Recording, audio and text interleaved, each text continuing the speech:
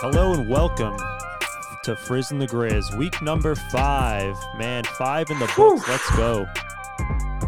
5 of them things, baby. And like we always say, happy fucking Monday. Whew. Yeah, man. What a Monday. It's a good Monday. It's a Labor Day Monday, so we have an extra day Yes, off sir. on the weekend. Hell yeah. Is there anything better than a Monday holiday? Honestly, I thought Fridays you would think would be best, but like Monday is a little bit better because it's a shorter week, like leading into another weekend. When it's a Friday holiday, you're just like, all right, let's get to Friday. And then like when it's a Monday holiday, it's like you think about it Sunday night, or you're just like, oh damn, I don't have to work tomorrow. Word. It's just, for me, it's a better feeling. I like Monday holidays better than the Fridays. Especially when football season's here after Sunday night, like the Sunday football slate. The only thing I will say is better than the Monday holiday is if people have the Thanksgiving, Thursday, Friday combination off, that's dope as hell. It's clutch. There's a lot of companies that won't let you do that, though. Oh. They'll make you come back on that Friday. It's annoying. That's whack. I mean, I know I work from home, so I haven't even thought about it yet. Yeah. But yeah, that is a great combo. That because if you get off early Wednesday, because some companies would take care of you.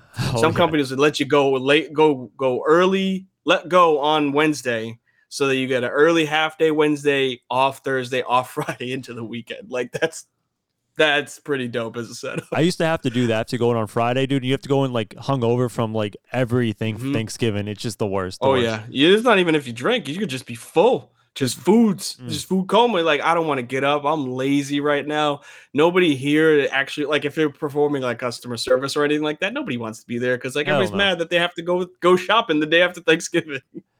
So we have a fun episode today. I feel like this is the first week that's been like popping in sports for us. We started in the very dead spot of the sports calendar, but tons of shit to talk about this week. We actually have a special thing for you guys, the listener. We have at the very end of the show, we're opening up the phone lines. We have a hot take line now. So the number's not there yet. I will throw the number on the screen. You guys can call in with your hot takes. You know, you can assess some of the takes we had on the show. If you hate them, you can argue with us. So it's a chance for you, the listener, to kind of be part of the show. You know, I think at Frizz and the Grizz, and D, you can correct me if I'm wrong with this, we want this to be like the community podcast, right? We want you guys to be invested in the show as much as we are. Yeah, big time on that one. And I say it every time. I know you guys that have listened to me, when I'm streaming and gaming and whatnot. Same thing goes here with the podcast. Keep it respectful. Like, we all like to have fun. We want to make sure that this is as engaging as possible. But again, we want to make sure that people are respectful to, Trudeau and myself. Come in and hot with our hot takes. If somebody wants to call me out for something that I spoke for, I'm pretty sure somebody will call me out for something stupid. I got no problem with that, but just make sure that we give some jabs, but not too many bad jabs at each other. Yeah, so that's a little bonus for y'all watching live. If you're listening on podcast, catch us live every Monday, 8:15 p.m. Eastern time. So let's get right into it. I feel like we're going to start with a lot of college football. And I think the biggest thing, and I think something that you and me disagree on, we were getting at it via text, was like the whole NCAA college football expansion, right? Because we both had different opinions right off the bat with it. And I want you to give me your opinion. I'll tell you, the audience, why I disagreed with what Darian had to say. Yeah, so right off the bat, this is long overdue. This is something that should have been talked about years ago. I remember, if you want to go all the way back to my analytical report in English class for college, I literally wrote about this, and it was because businesses that are, terrible. The NCAA is a terrible business. I literally wrote about this 15 years ago. To have only 4 teams at the time, the BCS was trash, but to have only 4 teams competing for the championship every year, like that 5th, 6th team, there's usually somebody else that's undefeated, 1 loss, that there's usually an area of like, oh, are they in, are they not in? 12 teams is perfect. Now you get every conference, give everybody the opportunity to compete for a championship, similar to the NCAA basketball tournament. Like, let these teams play on the field instead of letting reports and computers decide who's the best team. It's annoying that like it took this long. Granted, we still have to wait another 4 years. It's 2026 is when it's going to be launched. But now we don't have to worry about like if there is a potential Boise State. Granted, it was a one-time thing, but that's all it takes. And then all of a sudden you have, the Clemsons of the world. Clemson wasn't anything 10 years ago. And it's like now they're a full-fledged like powerhouse. All they needed was one chance. And like you can think about it. I think it was UCF a couple years back where they were the only undefeated team that year. Granted, they got smacked in the bowl, No, but no, no, like no, no, no. They won the bowl game. They beat no, Auburn. they played LSU the next year. That's what I'm saying. Like I'm thinking about the other year. they went undefeated, and then they went undefeated again, and they were like, we deserve to be, and then they got smacked by LSU. That was the game that changed Joe Burrow's life, because he got rocked in it.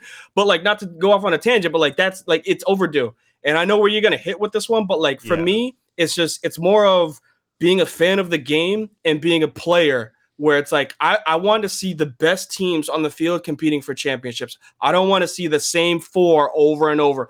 Because when there's 12, you're not going to get the same 12. It's just not possible that many eggs in the basket are going to produce the same teams. Yeah, I think we approach this news with different lenses. So you are a bigger college football fan than myself. Like, I'll watch it, but you are someone who's super invested in college football. I'm more of a professional NFL guy. And for me, the first thing I thought of was, wow, they're going to make a shit ton of money by having an additional, I don't know what's going to be like 6 to 10 extra games on TV, like big time games. So the revenue generation that like ESPN or ABC is going to make is huge. And none of that money goes to the players. So my first thought is it's just a big, it's not, there's many schools of thought, right? Like for you, you're like, oh, this makes sure that you get the best possible champion, which I agree. I wish the schools and like the networks were approaching it the same way, where they wanted to have a good champion. They're not concerned at all about who the hell wins this championship. They're concerned about how can I get more money for myself. And that's where my issue is with the whole situation. The way that I see it, though, is this is baby steps, because granted, 5 years ago, if you asked me the question, I would have said absolutely not. I am and still am a big advocate of not paying players. Just not. It ruins the little bit of competitive advantages that some schools have because they're not paying players. You start to pay these kids. I do have a Alabama. question for you. Oh, let me finish this one. Alabama, USC, right. Texas, the teams that have the most money will now be the best teams. So why do you think they have the most money? Boosters. Okay. I understand that there are people. There are also more celebrities that are giving back to those schools because they're a fan of those schools. Those celebrities aren't trying to help out Michigan State. Here's the problem with your argument, though, is you're saying that your Alabamas, your Texas, your USCs of the world, they have a lot of money because of boosters. And then if they have a lot of money because of boosters, the program can pay the players as much money as they want to get those players. Yep. You don't think already, even before NIL, that these boosters weren't lining the pockets of the players? Do you think, I want to honestly, do you think that this wasn't happening before? Absolutely. It definitely was. So I'm not naive to that. So what changes fundamentally if the players get paid versus what has already been there historically? Because we're seeing a little bit of it now. Like, it's all been kind of under the table. And granted, people have been caught before. Like, I think Miami had this giant, I don't know how long their ban was. There's been other schools that's been banned because of SMU never recovered because of it. Exactly. So, but we're now seeing this on the surface level with NIL, where this NIL stuff isn't just your Joe Schmo car wash giving someone $100, right? This is legitimate money that's being funneled by the boosters to the players. So, like, we're seeing the amount of money that's been pumped into college football, like, on the surface level now. And I don't think anything changes if the school has to give out money. Right, but who sets the salary cap for this is what I'm saying. Is there going to be a salary cap? Is there a difference between D1, 2, 3, D1 AA? Like, again, right. It's a relative topic, but I know you said Joe Schmo's car wash. Look, I'm not by any means a professional athlete, but if Mirasol's Cafe was going to pay for my not room and board, but they just paid for my like food for me to promote Chippies at Cressy, like, I'd be happy with that. Granted, it's not like $100,000, but like, you're giving me the opportunity to pay for a little bit of the school, but not getting like actual cash. Like, come on, man. Like, if UMass Dartmouth started paying people just in the D3 level, like, they don't have the opportunity to do stuff that like Curry College. Yeah. Or UW Whitewater, like those schools. So I don't want to get caught up in the minutia of what is right paying the players or not. But let me ask you this. Let's say Alabama, let's say everyone could pay whatever they want to players, right? at some point, Alabama's money runs out. At some point, your Michigan, not Michigan State, maybe like a Western Michigan spends $4 million on the 10th best quarterback. They take all of their budget and throws at the 10th best quarterback, and they get them to join their school. I feel like, if anything, being able to pay the players will actually take the talent and spread out more evenly, because you can't have one school pay the 10 best defensive players, right? The market will kind of level out where players end up.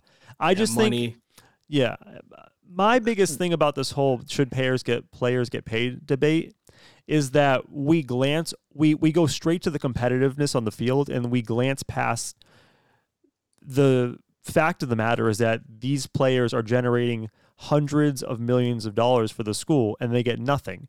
We glance past how unfair the system is to the players as it is. We just say, well, it'll make my viewing experience unfair. Well, guess what? You know what's unfair? Busting your body, breaking bones, putting in all this work and making shit tons of money for the school. And we're just like, then the answer is like, well, we don't know how to make it work, so we're just not going to try. But they also get an education out of it. And granted, that's not the traditionalist people that want to hear. Like, that's for me. That you're getting a free education. Okay. Something that other people are not benefiting from. Like people that have hundreds of thousands of dollars in student loan debt from schools that aren't called Alabama, North Carolina, USC, like Florida State, any of those. Like those kids, those 60, not even, I think they can roster 90. Those 90 to 100 student athletes that are on the football team don't have to pay a single thing when it comes to schooling. Okay, well, let me like that's $20,000 a year times 4. Let me ask you this: in 2022, the Big Ten Network or the Big Ten Conference signed a 10-year deal with CBS and NBC. How much do you think that deal was worth? I know it's an astronomical amount because they're splitting with the SEC now. They signed a 10-year deal worth $350 million annually for 1 year. 1 year. So that means, I don't know how many, it's called the Big Ten, but there's like 12 schools now. I don't know how that works. Yeah. So essentially each school is taking in approximately $30 million a year for the football rights. You're telling me that a couple scholarships is the same thing as $35 or $30 million? No, that's relative. Like, that's not apples to apples, though. But I get your point, but that's not apples to apples. My point is, like, we don't look at any other job market and say it's totally fair that management is making 99% of the salary and we're making 1%, because you would have people on strike.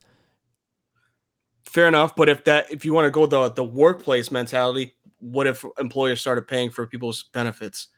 That's essentially what colleges are doing by providing them with free education. If the workforce were allowing people to work and they were paying for their benefits, health insurance, dental, all that would be the same thing. That's essentially the same thing. You would be okay with people making pennies on the dollar if they had their housing taken care of by the work. I don't count other people's money. I don't scratch my head unless it itches, and I don't dance unless I hear some music. I don't care. Like, if my company is going to pay me benefits to work there and get a salary, I don't care if they're making all this money, man. Like, that's you. One of these days, hopefully I'll be in their position to make that type of money. But while I'm on the ground level, the brute work, all that, I don't give a damn about how much money somebody's making. Man, I don't count somebody else's pockets. I mean, it's easy to say when it's not you being exploited. That's all I'm saying. Right? Yeah, fair enough. Okay. We'll agree to disagree. So table that one. Yeah, we'll table that for another time. But I think this all goes back to the idea of the expanded playoff, right? Because you're going to have players playing more games. You're going to have the NCAA generating more money. And to me, the crux of the matter is that all that money is going to the schools. It's just lining more pockets. But let's talk a little bit about actually how this would work out, right? So there's going to be 12 teams. Essentially, the top 4 seeds will get a bye. So there's definitely an advantage to finishing the top 4.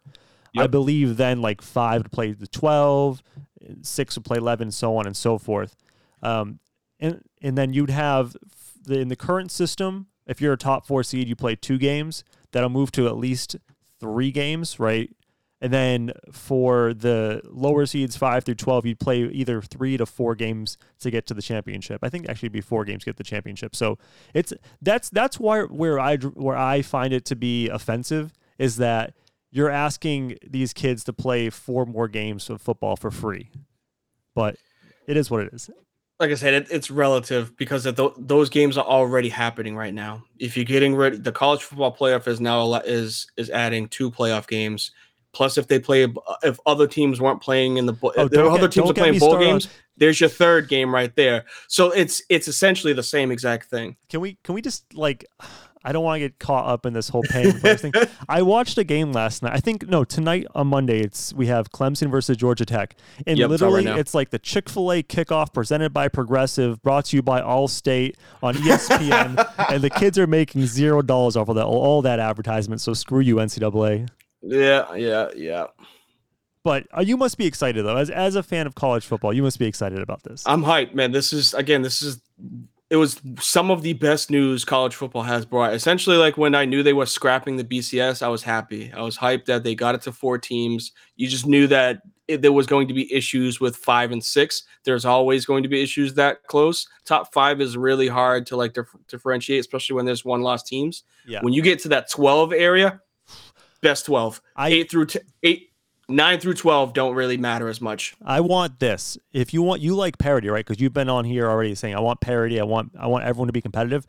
Yep. I don't want the best 12 personally.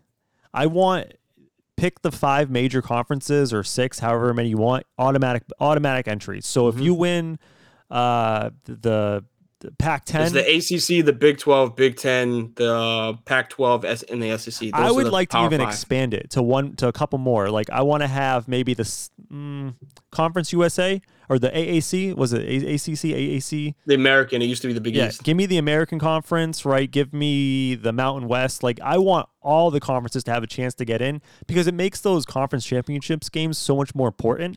Plus, if you want to see the little teams actually do something and get better, would you rather go to Ole Miss and never have a chance at a playoff, or would you rather go to the best Mountain West school and maybe have a chance to play for a national championship? Right, and I'm with you on that one. I think it should be every conference championship winner should go to the college football playoff. Because one of my issues is like I kind of like the 4 situation now, only because if you lose one game, your season can be done. It makes every week super, super exciting. And I feel like if you have 12 and just say best 12, you're going to have maybe 3 lost teams in there. So it doesn't really, it kind of diminishes the value of each week in college football, which that's kind of what makes it special. Because if you're in the NFL, you lose 4 games, you're peachy. That's fantastic. You lose 2 games in college football, forget about it. You're done. Yeah. And that's, I mean, I don't know what the segue is, but yes, if you say right now, the way that the college football setup is 1 loss, you can still sneak in. Couple national championship teams have 1 loss on their schedule. Have 1 loss on their schedule. 2 games, you're out of there. You're literally out unless something magical happens, which I think we saw in 2012, 2010. But yeah, usually 1 loss teams are good. 2 loss teams, no chance. So you will see that. You'll see the Ohio States, Michigan. They beat each other in one part of it, but they still get a chance to compete for the national championship. And then they get snake bit by another team 1 week because they just didn't show up. So like a 2-loss team, but still like a powerhouse 2-loss team will still be able to compete in that. I do have a question is like, we're saying adding the extra teams will make it so much more open and fun and competitive. But do you honestly think there's a chance for anyone outside the top 3? Because usually when we watch the college football playoffs, the number 4 seed just gets smacked. True. I think you'll see a lot, very similar to what you were just saying with the point of people that may want to go to certain schools if they have the opportunity to play in the playoff. I think you'll see a lot. If you have the top 2 teams, those guys are going to blow out any of those 10 to 12 seeds. It's just going to happen. But those 4 and 5 seeds, they can get clipped because all it takes is somebody that, an Oklahoma of the past. They think that they can just show up and beat Boise. No. It's not how it works. Or I think Oklahoma even did the same thing against Utah. Like a team that's out west, you just think that they just spread the ball and we'll be fine. No, like those teams, they want it. They want to prove that they should be there. If you have, like I said, the 3 to 4 lost teams at like 11 and 12, that's going to be a blowout for whoever's awful there. But if you have, your second place ACC winner, Miami or Virginia Tech as opposed to Clemson, those teams could clip a 4 or 5 seed. Like it could happen. Yeah, I'm here for it as long as they get the auto ins to some of these conference winners, because I think that'll make it wicked fun.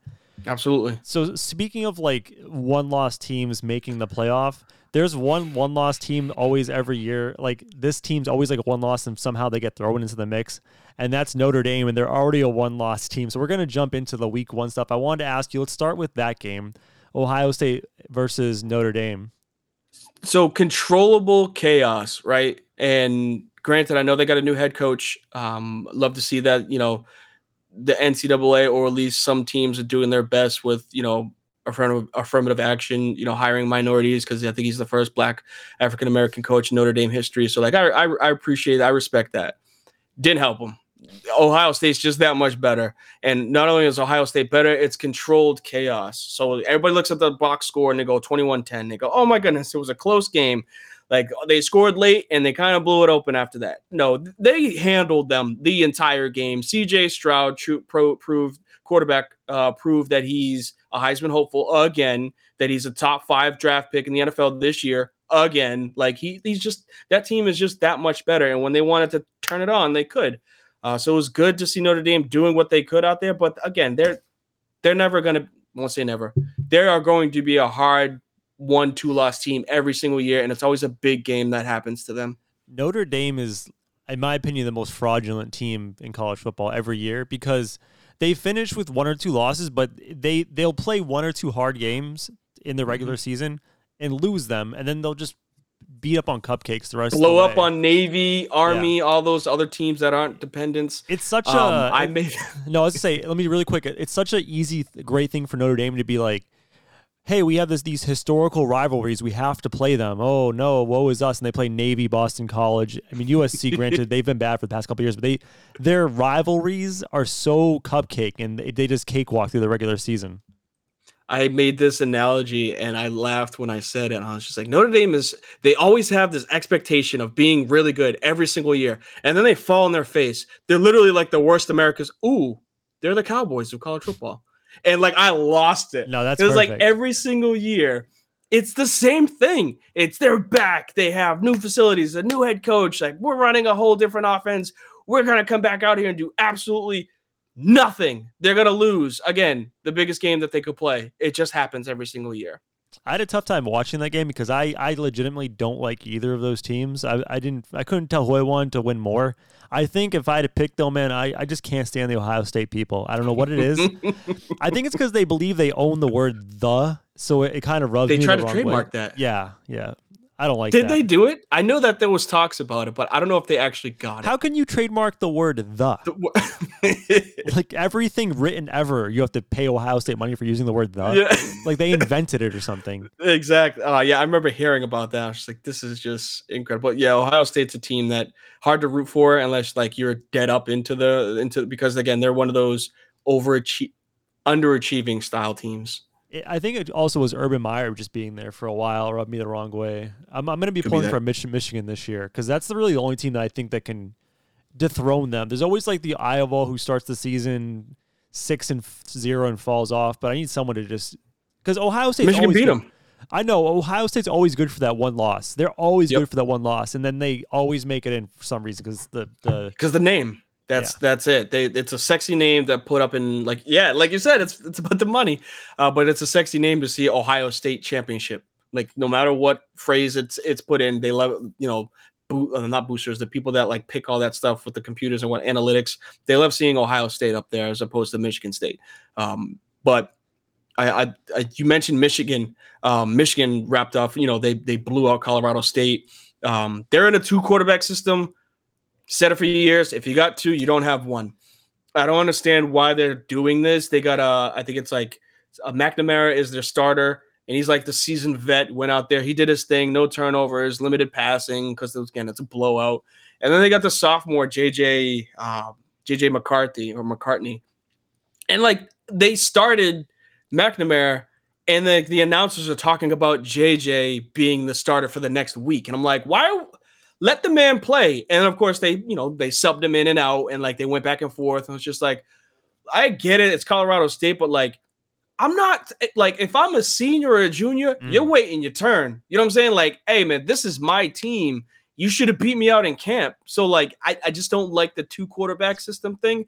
Granted, like I said, they beat Ohio State last year with it. Who knows if it'll work again? But like they look good. Again, it's Colorado State, but you shut out anybody in any sport, it's good. Let alone when you hang half 100. I thought week one, like usually week one is a pretty bad slate of football because there's a lot of blowouts. There's not really any conference games in week one. I'll do this for you. Yeah, well, it's a lot of big schools paying little schools to get their ass kicked. Well, I'm saying the big name week one games now, though. It's good. all because of, like you said, Chick-fil-A college football kickoff presented by Geico with a progressive, thing in the back. Like that's why you're seeing these games. Also, teams are scheduling years in advance. So like they're like, oh, I think we'll be good. Let's take on this team in 4 years. And like then they get good, and now it's a big game, and you like have to actually like promote that. Yeah, I do think it was a pretty considering the non-conference games scheduled. I thought it was a pretty good slate. There were a couple games that really interested me. I'll go with one of mine that I was really surprised by, and I'll let you kind of go because I only watched a few games. I don't know how much you watched this weekend. Mm-hmm. I was shocked at the Georgia-Oregon score. I was shocked. If you don't know, Georgia, they were in the national championship game last year. They won the SEC last year. They won the national championship last year. So they had a phenomenal defense, like a historic defense last year, and they actually lost to the NFL draft this past year, I think, 15 players. So like every starter gone. So you would think they'd have a fall off, but good God, they throttled Oregon. So let's see, Georgia, I believe, was ranked 3rd. They finished with 49 points to Oregon, who was 11th ranked, 3 points. It was not even close. And I'm super surprised. I'm glad because I don't want to see Alabama just kind of steamroll the SEC, although I don't think they play each other this year in regular season. It's just SEC championship if they do. But, man, that game really shocked me. It didn't. And I know get the casualness, which is fine, man. Like if you pick up more in college football because of like this, I got no problem with it. But the writing was on the wall. Each and every year, Oregon, they schedule a top dog team. They use it as their strength of schedule for the end of the season. They get blown out every beginning of the season because they'll take on an SEC team. A couple years ago it was LSU. This year it's now, Georgia. They're doing their best. You know what I'm saying? Like they're a good team. They got money. Yeah, what they'll do is they'll take this on the chin. Granted, I don't think they wanted to get blown out like that, but they'll lose this, rip off 10 to 11 wins, and then they'll use it. Hey, we played Georgia at least.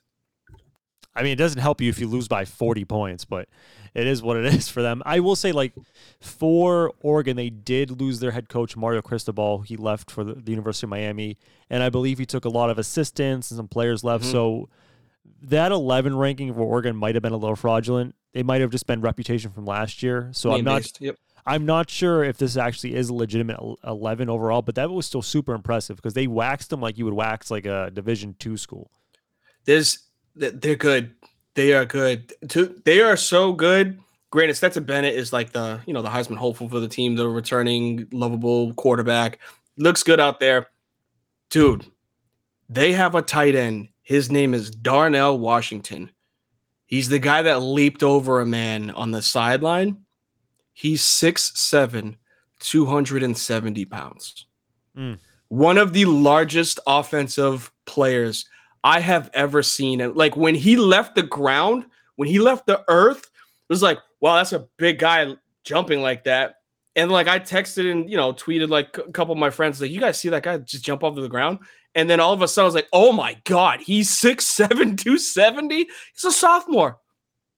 They just breed these, like they just keep coming.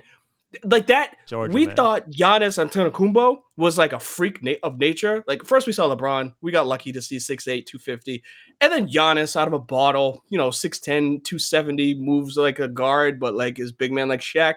And then this motherfucker 6'7", 270, leaping over people. Like I said, I could play in the NFL, not a chance. I could play D1, bro, not against that. Like I'm humble now at 35, like not a chance of playing against that. Like. Would you want me to tackle him, coach? Come on. I'm going to make a business decision. So were there any other games that caught your interest in week one? Caught my interest? I mean, I'm wearing the purple for a reason. Well, we'll get to that. We'll say that for the end, yeah. I mean, a lot of blowouts, but a lot of controlled games that like you got to see like where everybody was. We got to see exactly what Alabama did. Ohio State, obviously, like you mentioned. I want to see DJ tonight with Clemson. I'm checking in like here and there, but like I haven't really checked the game and whatnot. That week one provided what I wanted it to provide. There wasn't anything that was like going to show, hey, this is the game that we're going to talk about for a week, except for what happened last night. That's the game. Yeah, we'll get to that. We'll get to that. The only thing I was hoping for is I love to see one of these schools who pay a lesser team come play them and get their ass kicked. And I was praying so bad. I was watching NC State. Weird enough, I was watching NC State and ECU, and it was a 1 point. Yep. Go ahead. Oh no! Did you also see the craziest game? The North Carolina onside kick? Is that what you're talking about? App State, North Carolina was like a basketball score. I think it was like 63 to like 60 or some shit. So I won't lie. It's fun because like it's good being in an area where like I go to the store and people saying go State. Yeah, dude. Like it was awesome. But like there are people that will say go State down here because they're an NC State fan. North Carolina, ECU, Appalachian. It's Appalachian State, by the way, not Appalachian. So say it right. But like that game, I got to watch like bits and pieces of both of those games, and I was like, oh, this is kind of dope. Like 4 Carolina teams going at it, man. I like it. But like they were all good games. So like if you get a chance to recap those, definitely check them out. ECU looked good. Appalachian and North Carolina, that game was ridiculous. That onside kick from the North Carolina game, dog, I have never seen that in my life. I felt bad for the players. They got leveled. There's no way they expected it. It's never happened. Not once. I don't think the receiving team has ever done that. Do you think that a kid on App State saw that and was just like, yeah, this is the last day I play football. Like, that's it. I'm done. Maybe. But no, it was in a chance that like they were actually needed to like win to help them. So like you got like starters out there. You got guys that are like, yeah, onside kick. Hey, front line, get down in the stands, take them all out. But like they're running high, right? Yeah. They're running high to then, clip them. And then North Carolina was like, all right, snap. And they just took out everyone. Oh, that was dope. By the way, I loved that. Where you are in North Carolina, have you been there during basketball season? Yes. I was here for the Coach K last game at North Carolina. Are you in like a North Carolina Tar Heels area, or are you in a Duke area? Like how do they roll? I'm outside of it. I'm outside of Raleigh. Okay. So this is the area that everybody is like split, not neutral. Yeah, but like you can drive down my street and you can see State, NC, Duke, Appalachian, Wake Forest. Like you can see a whole bunch of different schools on the same street, and then it'll just repeat. You go into, we went to Sam's Clubs today, and that's, this side is promoting State, this side is promoting Carolina, this side is promoting Duke. So it's crazy, man. I love it. Love the atmosphere for college sports. All right, so we talked about a lot of teams that were playoff hopefuls, teams that could finish top 4. Before we get to the next topic, do you have a prediction for your top 4 right now to make the college football playoff? If you had to just rat-a-tat-tat, 4 guesses. I'd say Georgia finishes 1 just because of the way that they look. Bama finishes 2 because people but like they'll just drop a spot just because of the name. I think that people want to get Georgia to be 1. I think Michigan could be the top 3 this year. They look good, and they finally got over the hump of beating Ohio State. I find it hard to keep putting Ohio State in the top 5, but here's a sleeper for you, just because like nobody likes to play them, especially now that they're in the SEC. Texas A&M. That's a solid one. A&M is a team is scary good. They're a hell of a home team, and now that they're in the SEC, like they have that powerhouse mentality, and they play a rough schedule. Like they'll play Auburn, they'll play Georgia, even at the 1-loss team. Like if they keep it close if they keep it close and lose to Georgia, like people will reward them for that. All right, no, I appreciate that. So we talked about your top 4. Let's talk about 2 teams that won't be in those top 4.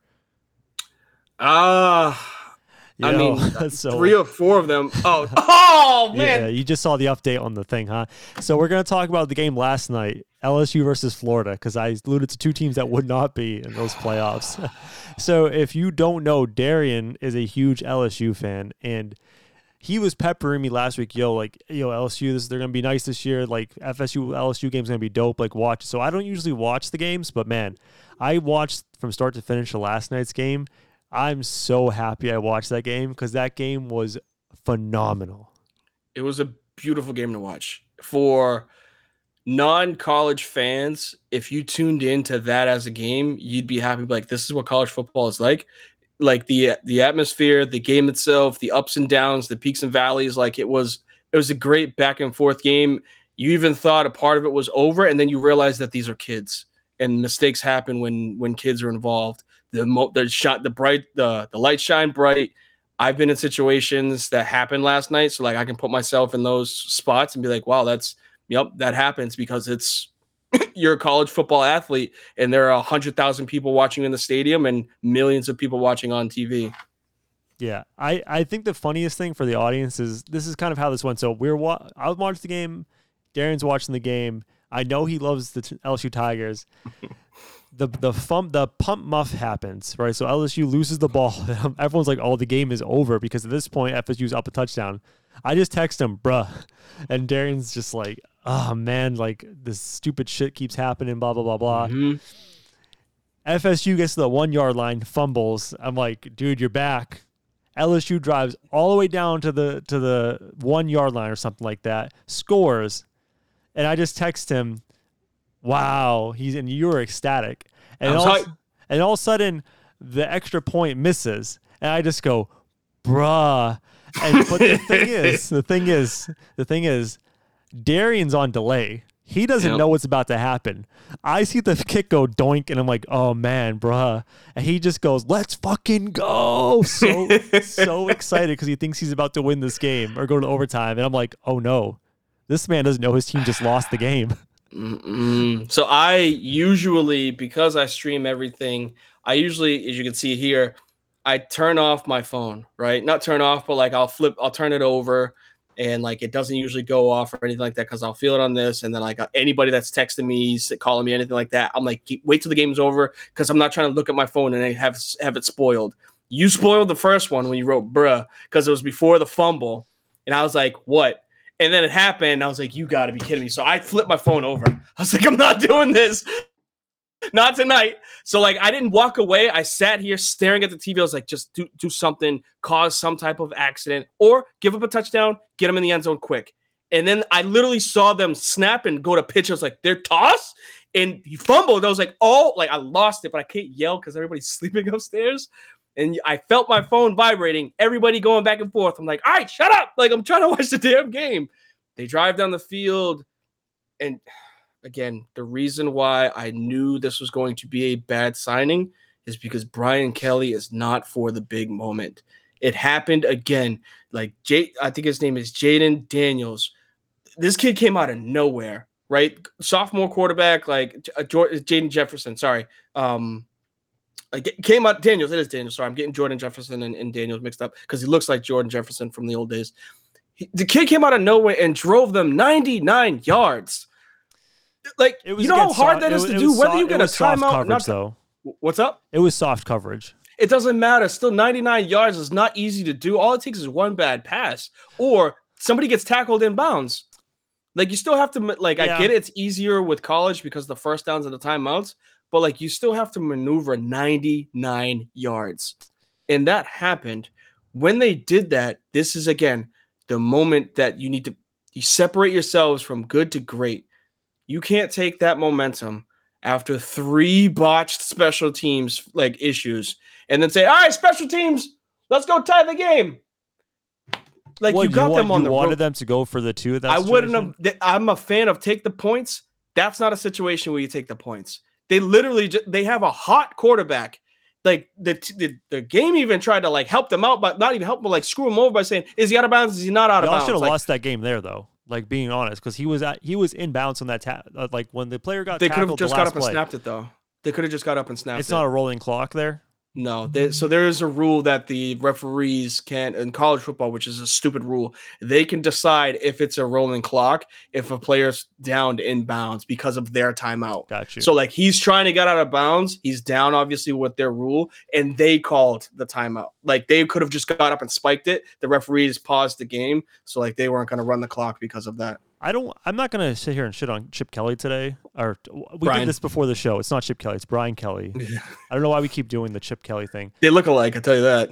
Old dudes that Just run the pale same white style guys. offense. I wasn't even gonna say that. They just old dudes that keep running the same offense. But I mean, I'm not going to fault him for the mistakes that happened. The block kick, it happens. The muff pump, like he's not the one on the field. I thought they did a great job getting down the field and that long drive to almost tie the game.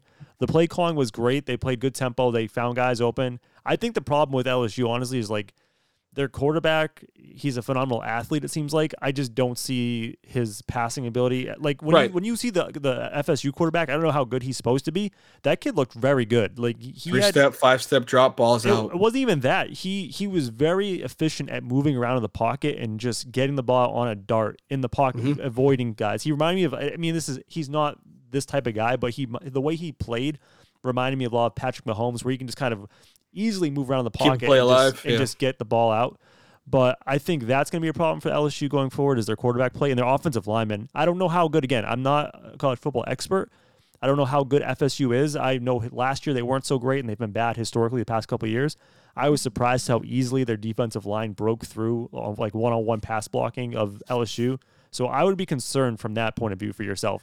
Going forward, though, like Brian Kelly is not known as a game day coach. His specialty is recruiting.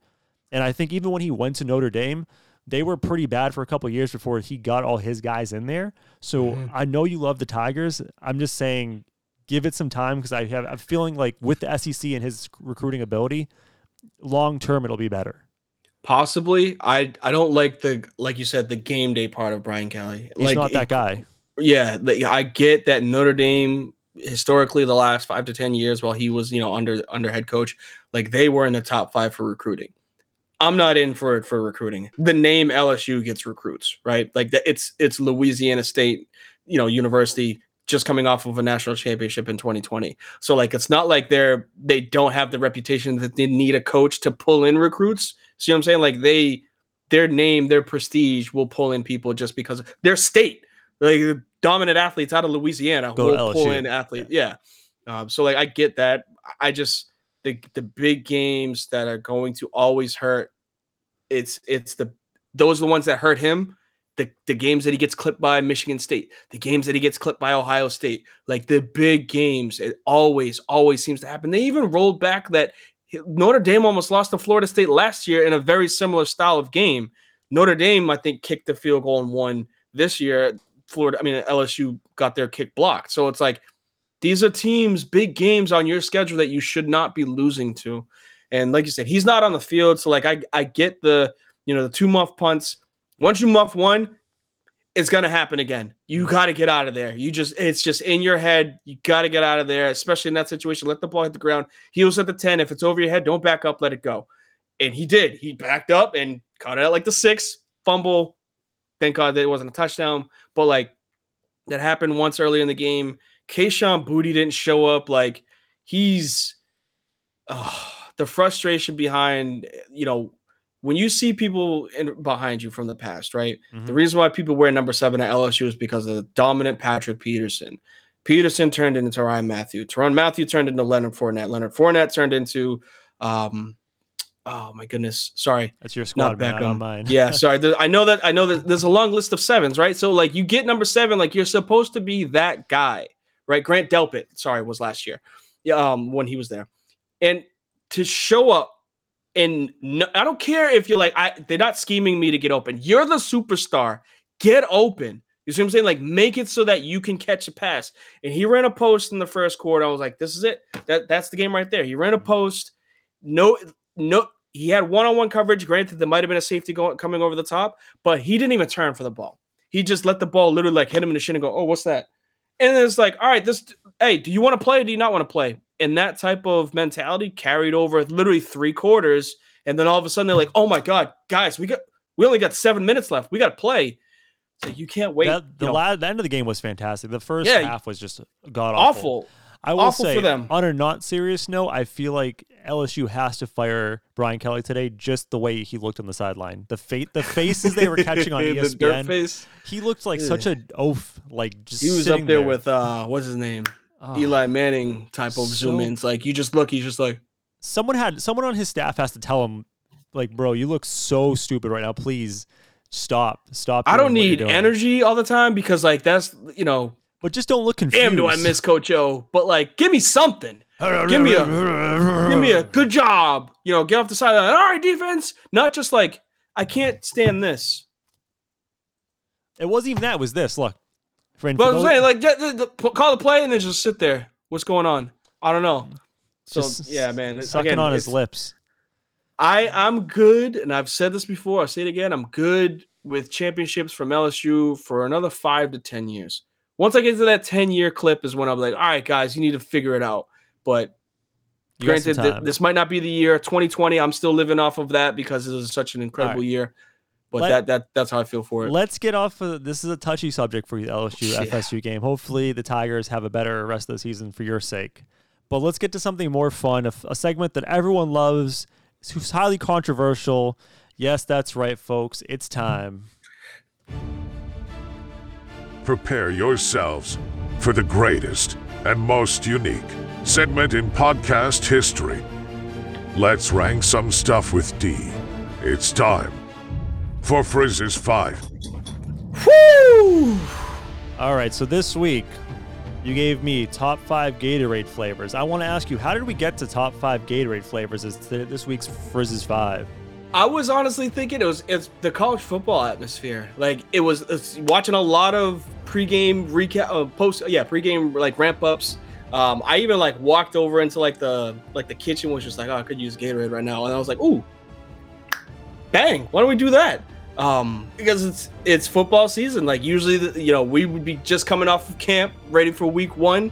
I know what flavors I like, and like we say it every time we get into this segment, it's not your top 5, it's Frizz's my top 5. I'm excited for this one because everyone knows Gatorade, everyone loves Gatorade, and I just want to give a little prelude for everyone. Listen, there's a lot of you here now. Stick around. We're going to take your calls after this segment. So you can talk about the Donovan Mitchell trade. You can talk about college football. You can talk about this Gatorade list. It's your choice. So stick around. All right, Darian, before we start, what are our options here? I'm running through them. Orange, red, purple, green. Is there a green Gatorade? I think so. Yep. Yellow, blue, red. Am I missing one? You said red twice. I went off of colors because I'm not a Fed. But if you have the actual like names for them, like that'll help out. We don't call them flavors, man. Come on now. Athletes don't call them flavors. They call them by their colors. All right, so let's go. Let's start the list. Number 5. First one, number 5, right off rip, I'm going with grape. Grape, Riptide Rush, I think is the color for is like the actual flavor. I like grape. Grape juice itself is good. It still tastes a little bit like, cough medicine sometimes. It's not like something that I would go grab like, let's just say like out of the cooler. But if it's like at, Res or something like that, and like all they have is just that flavor, I'm drinking it. I'll definitely drink it. It's not a bad one. I like grape because when you drink a grape Gatorade, you don't get an aftertaste. Some of the Gatorade flavors you get like it's real sugary, and afterwards I'm more thirsty than I started. I'm digging. Yeah, I'm with you on that one. This one actually could be quick hitters because it's kind of just straight to the point. Yeah, there's really no build up for it. But number 4 used to be in the top 3, no longer there because I'm an adult now. Red Fruit Punch. I'm gonna be honest, not in my top 5. That's the one when I think of like one that's sugary afterwards, and I'm red's super sugary. Yeah, it doesn't help me after. Because when I was a kid, you loved the sugar. You were just like, this is awesome, fruit punch, everything. As an adult, you're just like, look, man, I'm just trying to get hydrated. I'm not trying to, after I'm done drinking, like I don't need water after I just drink Gatorade. Gatorade should do that for me. But yeah, fruit punch is I like the flavor. I definitely like the taste, obviously. It's something that I could drink without it involving sports. Like I could just drink red Gatorade as like a dinner meal, like with my dinner. I'm not gonna do that because we're adults, but like it just has better taste as like as a drink, as the Gatorade as compared to like how the other ones are. Is it your go-to hangover drink? Is Gatorade? It's gotta be right. It was. It was. I don't get hungover anymore. I don't drink. I got 2 little devils upstairs, man. I can't afford to get drunk.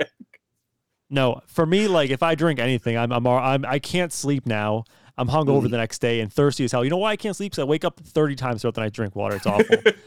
Don't get old, people. Stay young. It's not the old Four Loko days. God, dude, we should rank 4 Loko flavors next week. Not a chance, man. Not a chance. Go all right. Number 3. Cool. Number 3, baby. Number 3. We're going with blue. Cool blue. Now, is it the dark blue or the lighter blue? Light blue. Dark blue is too much sugar in My it. man. See, it's like the older you get, the less sugar you really need for it. But light blue is it's like glacier-esque. You know what I'm saying? Like you drink it, it's just like it always seems like it's cold. Very refreshing. So I'm a big light blue glacier freeze. There we go. If I said the wrong name, my apologies. But yes, it's the glacier freeze. It's good flavor. Definitely good flavor for it. Number 3. Again, I feel like the 3 is always like the left out, top 5. We always talk 4 or 5 is good. 3 is kind of like, all right. But number 2, this is when we get down to the nitty gritty because it's going to allow you to know what number 1 is. It used to be number 1, but it's number 2 now. Orange. I love me some orange, and I'm not going to give it away. I don't give a damn if I give it away because, like, it used to be my favorite Starburst. Orange is not the favorite Starburst anymore.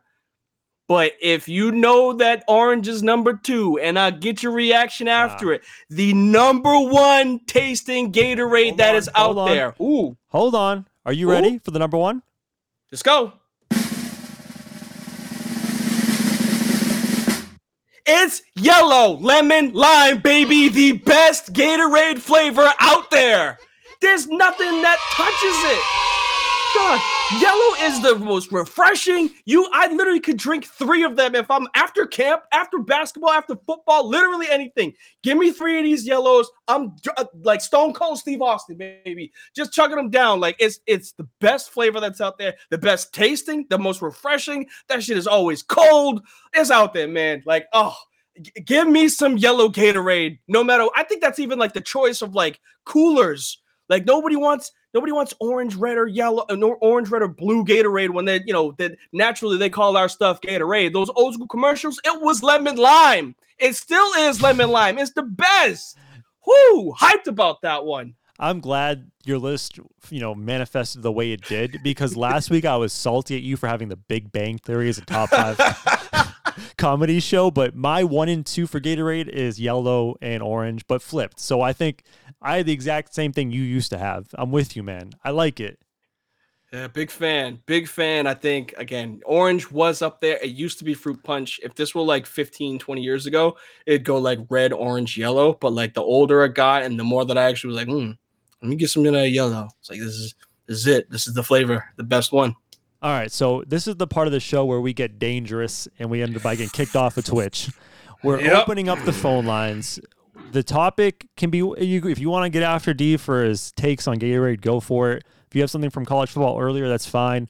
When there's no one on the line, we're going to talk about the Donovan Mitchell trade to kind of fill.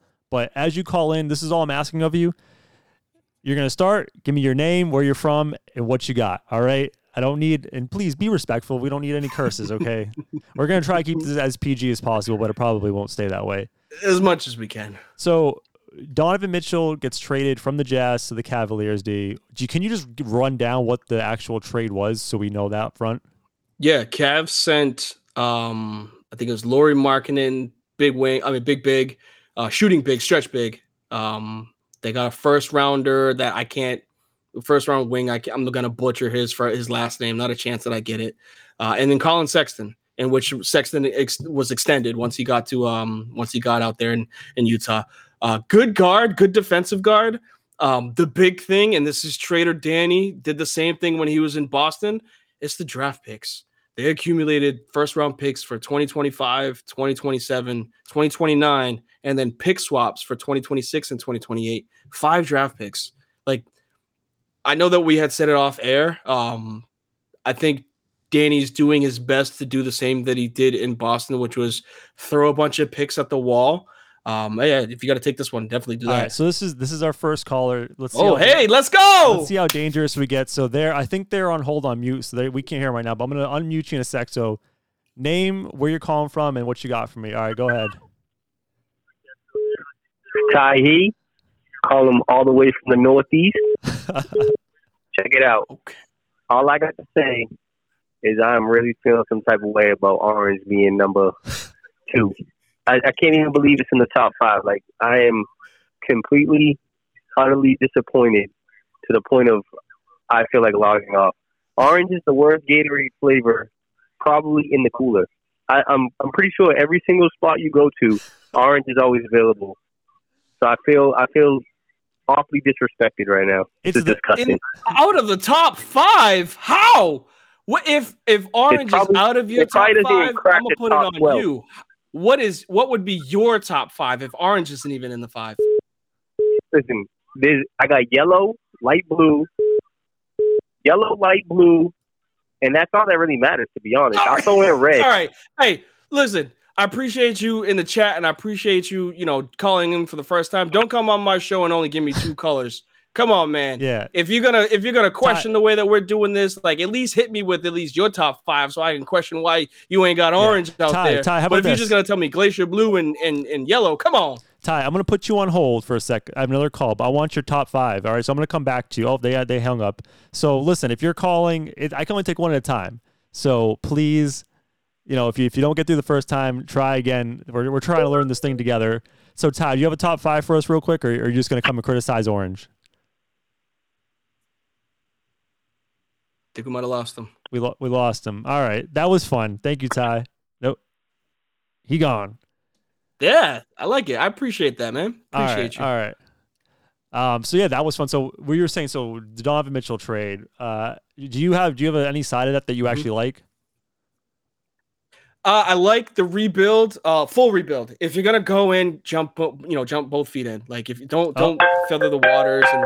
Oh, we got another one? I forgot to mute it in between. I gotta get better at this. All right, so again, hey, the way that we said it at the beginning, please again bear with us as much as possible. Learning. This is the first time that we are all learning. This is again episode 5. Not only is it episode 5, this is the first time we're doing live calls. I think this is an incredible segment that will allow us to grow even further as a podcast. But there's going to be some growing pains. So I feel like please we should bear with us. Outsource the whole show next time and just have people call and give their hot takes.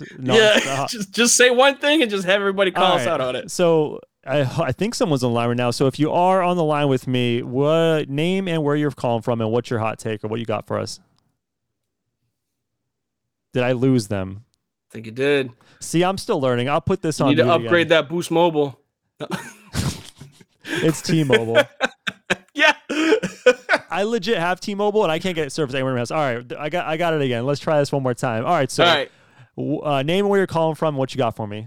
Oh, you know what it was? I don't have them. I got to change. Did you switch to Bluetooth? I got to switch to Bluetooth every time. Go ahead. I'm sorry. Again, caller. Name where you're from and what you calling about. It's Sloan from Rhode Island. I'm just calling about the Donovan Mitchell trade. I got to say, the Knicks, they were stuck between a rock and a hard place. They didn't have the depth that the Cavaliers had, so I think they weren't really in a position to make that trade. If they made the trade, either they're giving up too many picks if it doesn't involve Mitch Robinson and RJ, or they're giving up too many player assets in RJ and Mitch. Either way, that trade, if they make that happen, Donovan Mitchell's not making them a serious contender right away. So I just don't know where the Knicks are going. I think the Cavs are in great shape after that deal, and I'd probably be pretty excited if I was a Jazz fan too. They got so many picks. I like the new Thunder. Yeah, I'm with you on the Knicks angle because they're going to have to give up RJ to get that trade done. I don't think acquiring Donovan Mitchell really puts them over the hump. They're probably, the 7th best team in the East with that trade? Still a lower seed, yep. And you're kind of kneecapping yourself draft pick-wise because you're going to have to trade at least 3 first rounds and 2 pick swaps is what it looks like the trade was going for. And do you really want to build around Julius Randle and Donovan Mitchell for the next 5 to 6 years, right? We found out the true Julius Randle, where he started off really hot at the beginning of last season, and then he fell off second half. So it's like when he became the guy, and then I think RJ took over in the second half was a little bit better. I wish that he was still on the line with us, but I'm pretty sure RJ Barrett had the better second half. I think he's still there. So Sloan, do you think that any one party in this trade, the Jazz or the Cavs, made out better than the other? Well, the Cavaliers, they're in a win now situation. So I think the Cavaliers obviously made it out better, but Danny Ainge, he's got so many pieces, and Danny Ainge with 15 first rounders in the next half decade, I think he's in a great spot too. But I think that the Cavaliers should be happier. They should be really happy about the fact that they got probably one of the one of the top 4 starting fives in the NBA at this point.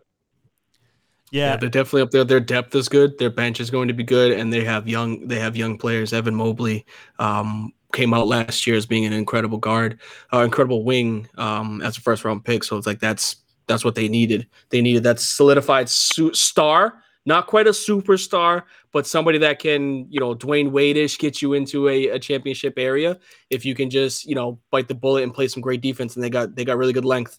Really good length for defenders. I think they might trade.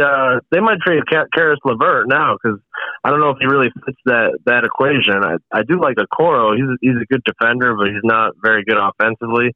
But I feel like they might try to solidify that starting small forward spot. But we'll see. So the one thing that I am optimistic for the Cavs about this trade is, I think what people get a little worried about all these picks going out is they think back to the Nets and Celtics trade with Danny Ainge, where it completely backfired on the Nets, and they could have drafted a guy like Jaylen Brown, Jason Tatum, and they ended up by being Celtics players. If you look at the core of the Cavs, they're all relatively young, and they're guys you have either under contract for the next 4 years. And Jarrett Allen, Mobley, you have them for at least 3 years on a rookie deal left, and likely to re-sign. That's kind of what happens with the rookies after their first deal. And then Garland, they'll probably be able to re-sign him for another 4-year contract. So for the lifespan of those picks they traded away, they have a really good core, and I don't see those picks being super valuable as far as ending up in the lottery. So I don't think it's going to really hurt the Cavs, the pick assets. And then a guy like Colin Sexton, he was already done with the team. And Lauri Markkanen, he improved when he joined the Cavs, but you're not going to stress over a guy like that. So I think both sides should be pretty happy, at least based on what the Jazz are trying to do and what the Cavs got back. I honestly think it was an even trade. Yeah, I mean, there's not too many. My apologies, but I don't think there's too many trades that happen that you go, oh, both sides kind of made out on that one. This is one of those. All right, and before we get you out of here, Sloan, orange Gatorade, yes or no? It's a no from me, dog. Wow, get out of here. haters all calling our phone line. Unbelievable, man. I cannot stand these orange Gatorade. Incredible that haters. There's that many people that dislike orange Gatorade. That's strange. Haters gonna hate. All right, anything else? I guess a lot of those people probably sleep with their socks on. Oh God. they still like that red Gatorade stuff, man. They're still in the kid. Yeah, still 12-year-olds. All right. Do you have anything else on this Jazz Cavs trade for us? No, like I said, I think the Cavs, because of the way that they traded, they're in, like you said, like Sloan said, playoff win now mode.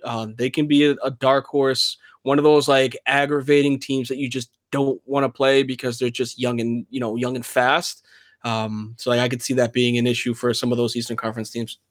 Yeah, I think the Jazz, obviously, they're in a different mode right now, rebuilding. For them, they want the picks. The only thing with Donovan Mitchell is he isn't a great defender. He has some great offensive skills. That's kind of what his MO was back in the Jazz. He kind of got lazy perimeter defense and put Rudy Gobert in a lot of bad situations, and it kind of worked because they had Rudy.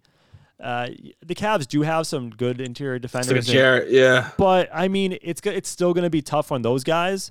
I will say that the one thing that held the Jazz back was, if people are familiar with playoff basketball, things change dramatically where teams are able to game plan a lot better, because regular season, you're changing opponents every other night, every night, and you can't really game plan. Yeah. And then in the playoffs, you're seeing teams 7 times. The Rudy Gobert really held the Jazz back, and I'm wondering how Donovan Mitchell flourishes on a team like the Cavs where their bigs don't have the same weaknesses Rudy Gobert had. That PNR is going to be a lot better for them at the top. Yeah. And then you have somebody, I'm pretty sure Evan Mobley can stretch out. You're not worried about. Yeah. And you're Evan not worried Mobley about moves a lot better. A pick and pop with Rudy Gobert. And then I'm pretty sure they still got Kev Love off the bench. Granted, he's not the Kev Love of old, but like he still was better.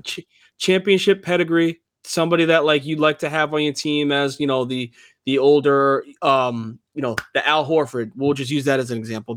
I don't know if he could be like a playoff Al like the Celtics had last season. Yeah, but he's that type of player where like who knows if this is like a kick in the ass for him to have. Not saying that he's playing bad. He stayed in Cleveland. Like I respect him for being that guy. Well, he wanted but out. Like he did want out. But he's still there. So like the fact that he is like, who's to say like this couldn't be the year that like he just helps them, elevate into another spot. Yeah.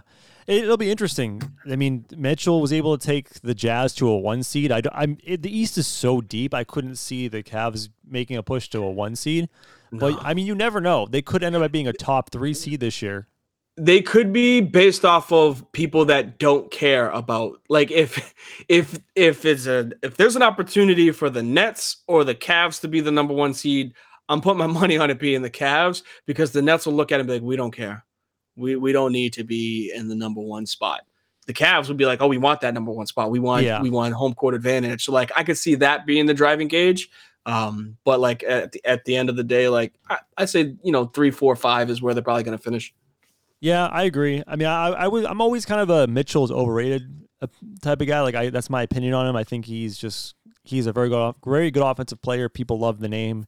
He's fun, but I mean, that's kind of the going rate for a guy of Mitchell's status. 3 first rounds, 2 swaps, and a player. Look what Rudy Gobert got, and I think people would say that Rudy Gobert is probably a lesser player than Mitchell. So good on the Jazz. That's a going rate for literally any, again, all-star. I don't want, because they're not superstars, but any like all-star, mid-level, all-NBA player. It's like 3 draft picks and young players. Yeah. I mean, honestly, good on Danny Ainge and the Jazz organization for having some realization. They could have easily just kept running it back and trying to make a push for the playoffs, but they looked at themselves in the mirror, said that we're not good enough even though we're finishing with the top couple seeds, and they just rebuild and they pulled the Band-Aid off now when they actually got some value back. So we'll see how it goes. I think we're gonna get out of here. I don't think there's any last callers, but I did want to thank Sloan and Ty for calling. We really appreciate you guys being part of the show. We also appreciate all you watching live, because this thing is the people's podcast. I want to say, like, it's everyone's podcast. So the more you guys contribute, the better we are. Any last things with the viewers there, D? No, I think you said it. You hit it on the head, man. I appreciate everybody we appreciate everything that everybody's able to leave in the chat, give us a call, make comments, like and subscribe online. Obviously, promote it as much as you can. Whether you're jumping in with the Frizzy Frizzes stream for video games, or you're jumping here with the podcast, like, everything is appreciated for us to continue growing and making this better for you guys. And please don't forget, on the podcast, Apple, Spotify, rate, subscribe, review to that thing. We appreciate it all. We'll see you next week. Peace out. Peace.